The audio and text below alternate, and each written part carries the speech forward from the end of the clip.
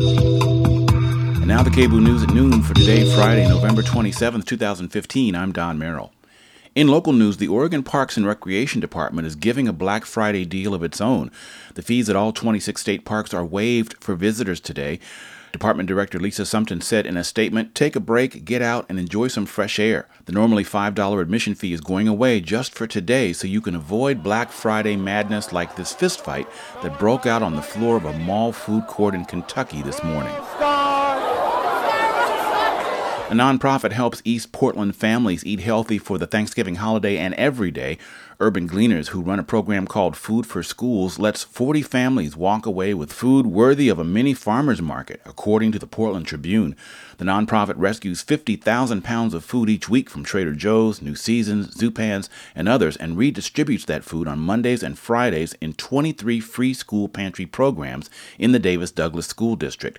Urban Gleaners is in talks with Metro and the city on how to expand the program to get more food to the people who need it.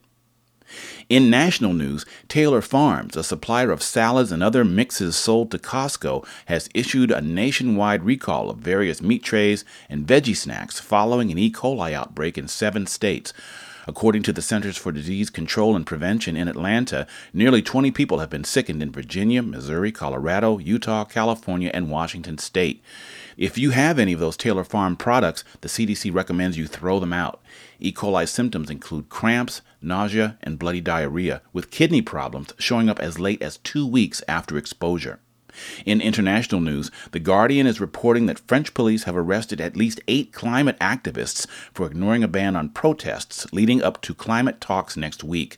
French authorities didn't respond to requests for comment, but lawyers say that warrants were issued under state of emergency laws imposed after the terror attacks that killed 130 people earlier this month.